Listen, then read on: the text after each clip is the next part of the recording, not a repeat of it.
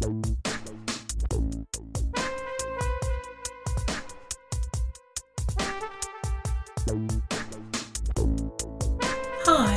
welcome to Mistress Mia's Dungeon.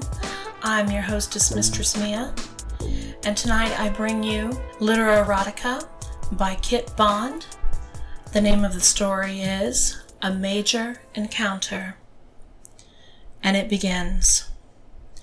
The chandelier lights glinted off the glided, accenting furniture in the spacious hotel lobby. The flawlessly clean ecru marble and conservatively patterned trim juxtapose the theme of that night, endless night erotique. Every year I observe the guests in the hotel lobby, snapping stills in my mind through the shutters of my eyes. One might call me a voyeur, but I never cared for labels. My shoulders slumped as I involuntarily sighed, absent-mindedly swirling my single malt scotch. It's the same thing for the past 6 years.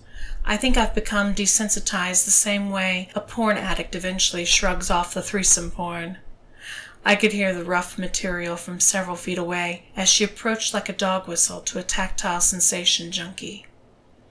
It's the kind of material that's government-grade bondage, but shows off all the elegance of the rank that wears it. My gaze shifted up from my glass to steal an inconspicuous glance in the direction of this sensational ensemble. The olive-drab haze that marched through with purpose could have easily been missed if others hadn't been paying attention to the coming and going of people from the hallways converging on the lobby. But who would miss that? Who would miss some embody so much grace and intimidation all at the same time? I couldn't. The swirling of my drink stopped, and I lifted my head to concentrate on the object of my admiration. Her boots sang a leathery lullaby along with the pristine marble floor as the hard soles rebounded in rhythmic cadence. Her mid-length blonde hair feathered out perfectly across her face and flared slightly around her chin. It looked like a fiery mane that had no business being crowned by an officer's cover, and yet it looked so perfect on her. She strode across the lobby to the front desk with the black riding crop neatly tucked under her arm. The set of her lips in a subtle smirk and a glow in her eyes gave the impression she was in her 20s. This is the kind of entrance I've waited for 6 years to behold at these large BDSM conventions. In my experience as a passive observer, I've seen it all.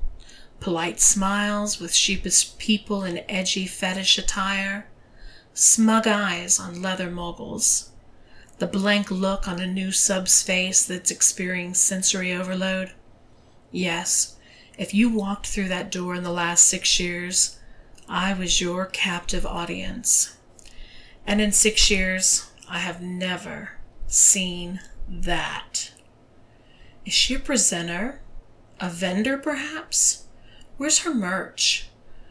Where's her entourage? I took a small sip of the smoky scotch getting dilute from the large iceberg in my glass. No, it makes sense for her to make her entrance without luggage, without the distraction of others floating around her. I casually meandered closer to the front desk, being careful to keep my distance. As she checked in, she flashed an unexpectedly brilliant smile at the staff, who appeared to be completely entranced by such a display of charm. Experiencing the auditory sensation of her voice was like observing the artwork of an impressionist like Monet for the first time. Dialogue was irrelevant, but the sound quality was viscerally pleasing. She spoke with a clear, crisp, received pronunciation accent that's common in London proper and southeast England. Or at least that's what I gathered from my internship at Oxford University among my colleagues. As an English major and antique bookbroker, you learn a thing or two about the various English accents. Turning out her voice for the moment and observing her physique, one could tell she's dedicated to her form. Not because of her uniform, no, but the militant fashion doesn't do her body justice.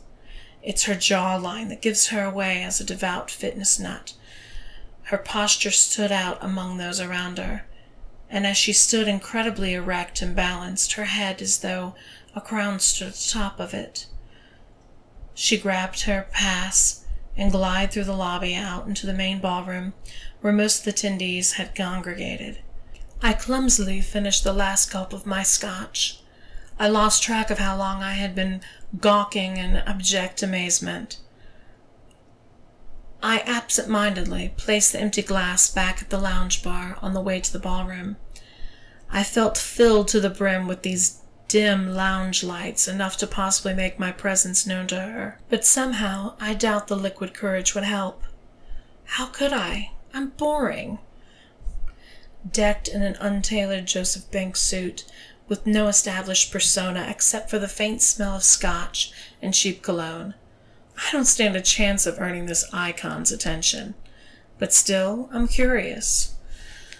I pass through the vibrant crowd of fetishes around me. They all look so flamboyant in their skimpy attire, glistening leather and colorful patterns. I wondered which niche I belonged to.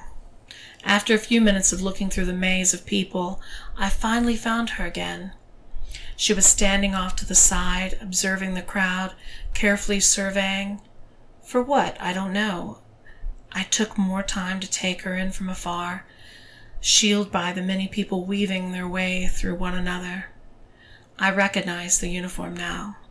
The olive dress uniform of the British SAS officer is unmistakable, especially with a hard cover wrapped with a royal red stripe. The insignia on her collar was quite authentic, a winged dagger placed on both lapels. It wasn't the uniform that made me wonder if she was actually British SAS. It's the way she carried herself. I gazed upon the carefully manicured uniform. Not a single stray string was found along the hems.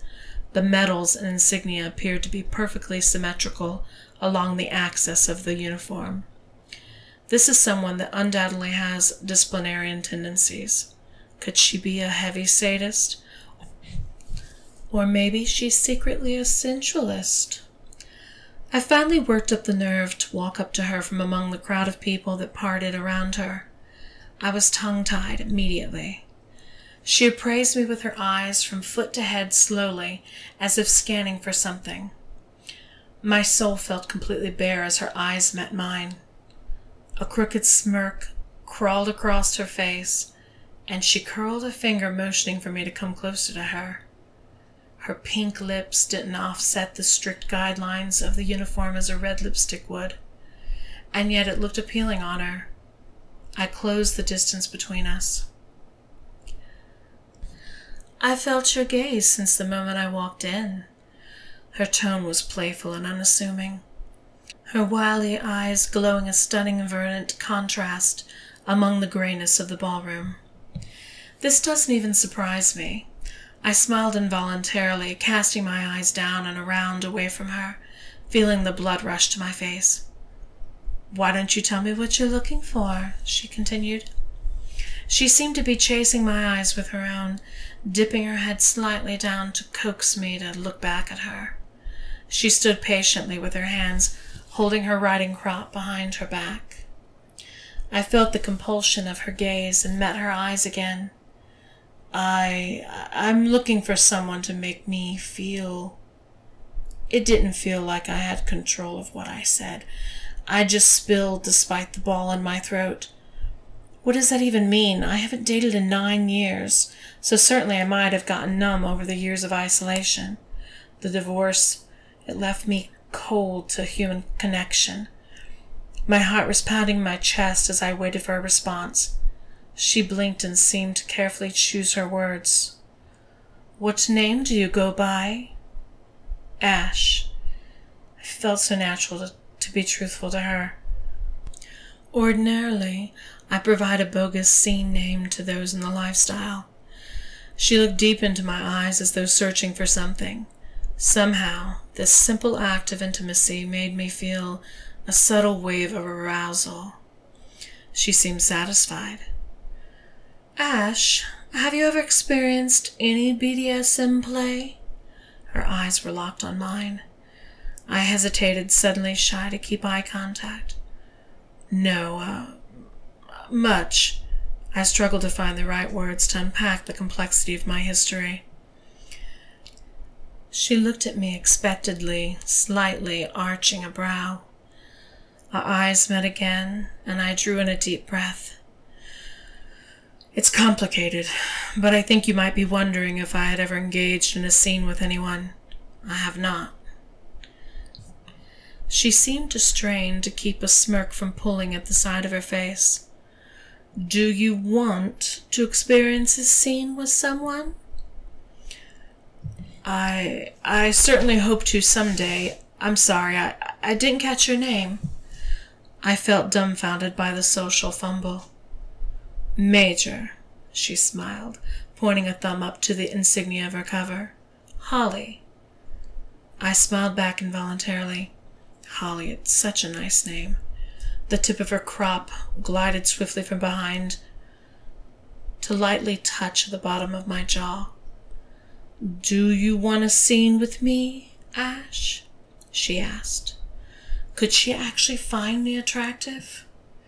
I felt my heart thud in my chest from the contact with the leather. Yes, I answered, like a starstruck fanboy. She giggled at my reaction, and her smile stretched into a tight grin. She looked like an irresistible sprite that couldn't possibly be up to any good. She suddenly turned away, her hands clenching her crop behind her back.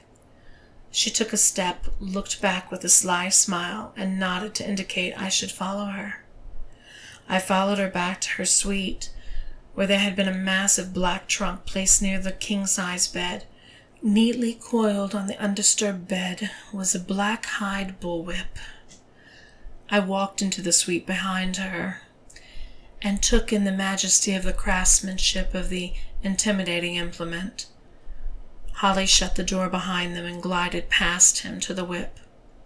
Do you like it? She beamed. I nervously laughed. It looks pretty intimidating. She laughed, handling the whip in her hands. You're not scared, are you? She asked mockingly. The hard handle on the whip traced slowly down my sternum. Her tone suddenly turned sincere and less playful. I'd be gentle with you. For a split second, I thought to myself, I wonder if there's pleasure in such a painful thing. Before I could react, she quickly retracted the handle of the whip back behind her back. But only if I thought you were a good boy that deserved it. She continued and chuckled playfully. She sat back on the large sofa chair in the suite, crossing one leg over the other with her arms placed along the armrests. Her eyes glowed with a wicked glint. Is this a game? I've seen similar ploys before in various BDSM environments, but I've learned that being presumptuous could get you in trouble. I'm stumped.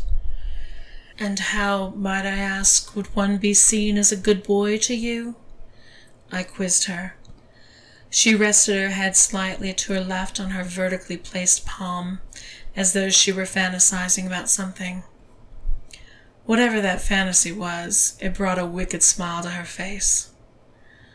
Do you have a deep, dark secret, Ash? She asked. I could feel a change in her mood. The kind of secret you won't even tell your therapist? She continued the questioning. First, before you answer, do me a favor, would you, baby? Why don't you get down on your knees just a few feet closer to me? I slowly walked closer and sunk to my knees in a kind of gaze. What am I doing? That's better, she beamed with brilliantly white teeth. This is what good boys do. Now answer my question, please. She looked down at me with a patient, pensive stare. I felt the room get hotter and the collar of my shirt feel tighter. I absent-mindedly loosened the collar with a finger.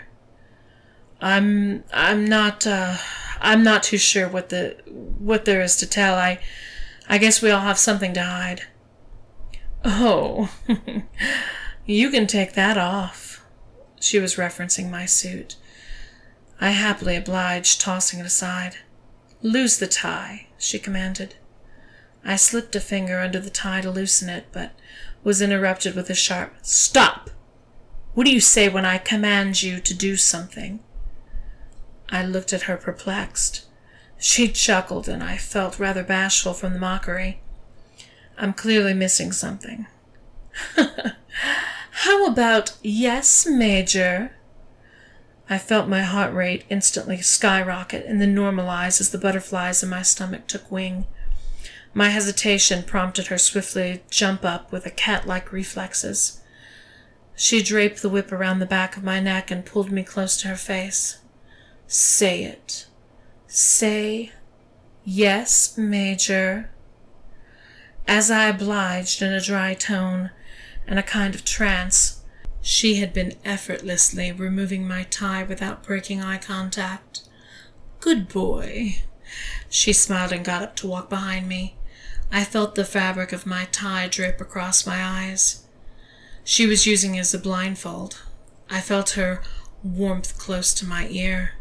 She elegantly whispered, I know you have some closeted fantasies, and I will get them out of you. The safe word to stop this is red. I couldn't help slightly smiling as I figured out this is indeed a game to her. She ran her hands out from behind me to unbutton my shirt after subtly feeling up my abs and chest. There was a brief pause in the contact, and I heard shuffling off to the side. Perhaps she went to get something from that massive trunk. I then felt a heavy leather collar wrapped around my neck and heard a clasp behind me. She grabbed the ring on the front side of the collar to guide me to stand and walked me to a wall. I want you to place your hands on this wall and do not take them off unless I tell you to, she commanded. Yes, Major, I replied. I could almost feel her smile in approval. I could feel my knees shake a little from anticipation of what would happen next. This is going to sting a little, she told me. But as I said, you can always say red, and I'll stop what I'm doing. I was expecting the whip to rip through the air and cut me on my back, but to my relief I felt a velvety bouquet of ribbons slightly feathered across my back. It was undoubtedly a flogger. She worked in rhythm across the left and right parts of my back. I know you're a freak. I just want you to admit it to yourself, as she giggled. As she worked on my back, my mind wandered in a mix of nervous anticipation and erotic excitement. After a few minutes, the flogging stopped, and I could hear nothing but my pulse. My back felt hot from the repeated impact. I felt her feel up my thigh to my groin and grab my shaft to tease me. I breathed out a subtle moan from the pent-up excitement. Here? She asked, grabbing my now stiff cock harder and playing with the head. Yes, I moaned. Her hand snaked around to unbutton and unzip my pants, and they fell to the floor along with my briefs. Her hand snaked around to unbutton and unzip my pants, and they fell to the floor along with my briefs. Her hand felt my glutes, and her fingers traveled to my anal sphincter. I tensed up. How about here? She asked. She found it. One of my deepest secrets is I'd always had an anal fixation. My hesitation was a palpable silence lingering in the suite. Her chuckle trilled through the silence like Pan's flute in a grape garden. I took a deep breath and suddenly felt her close to my body. When I'm done with you, she teased, her pelvis conspicuously pushing up against my tight ass, and as she grabbed my balls in a possessive grip, I'll have you begging me to feel my pleasure in places you didn't know you could. She continued to whisper in my ear. I felt the hairs on my body raise up. I've never felt so fearful and yet so aroused in my entire life. Her body left my presence, and I heard her take a few steps back. The sudden crack of a whip in the distance startled me. "Remember," she said with a smile in her voice, "you can always say red." I felt a sudden lashing from a thick hide sting my bare back. I involuntarily jumped, nearly taking my hands from the wall. Another one followed suit a few seconds later after I had regained my composure. This time my hands shifted a bit from their original position on the wall. "I want you to tell me what a naughty little anal slut you are," she demanded. Another crack of the whip cut me on my ass, making me yelp. I'm an anal slut," I stammered. The whip cracked close by, threatening another punishing blow. "What?" she asked. "I'm an anal slut," I cried affirmatively. This is an unexpectedly cathartic release. "You are? I had my doubts. I really thought you enjoyed my whip more." She laughed, and another lashing danced across my thigh. I breathed deeply, concentrating on firmly pressing my hands to the wall. "And what do you want me to do, slut?" she asked provocatively. Another lash fiercely teared at my shoulder blade. I hung my head in defeat, lost in the mix of pain and built-up ecstasy. "I want you to use my ass," I admitted in a lower tone. "Oh, you demanding little slut," she teased. I heard more shuffling through her trunk. I felt a thin paddle suddenly wrap across my ass. "Is that how good boys get what they want? Demanding?" she said with a threat in her tone. She gave my ass a good wallop multiple times with a paddle to make her point, switching ass cheeks intermittently. "You know, I really cannot stand an overly demanding sub-boy." I struggled under the thrashings, grunting from the sting they entailed. "Are you a closeted brat, Ash? Is that what I'm dealing with?" she asked. The blow stopped, and she took a deep breath. "Now, try again, and get it right, because I haven't the patience for whiny little brats pretending to be obedient sub-boys," she said with an unnervingly calm demeanor. I swallowed hard and rapidly thought about my words. "Please, Major Holly, will you use my ass for your pleasure?" I whimpered, hoping this wouldn't make her irate. I gritted my teeth in anticipation for another walloping. The stillness in the air burned me alive with anticipation, and the stinging along my body seemed to intensify. I felt the warmth of her body nearby, although I didn't hear her footsteps. "Good boy," she whispered contently in my ear. The ring on my collar was gently pulled to direct me away from the wall. We stopped once my feet were at the edge of the bed. I felt her arms twist around my waist from behind after she let go of my collar. She breathed a deep, content breath as though she enjoyed the smell of my submission. "Now bend over," she commanded in a soft tone.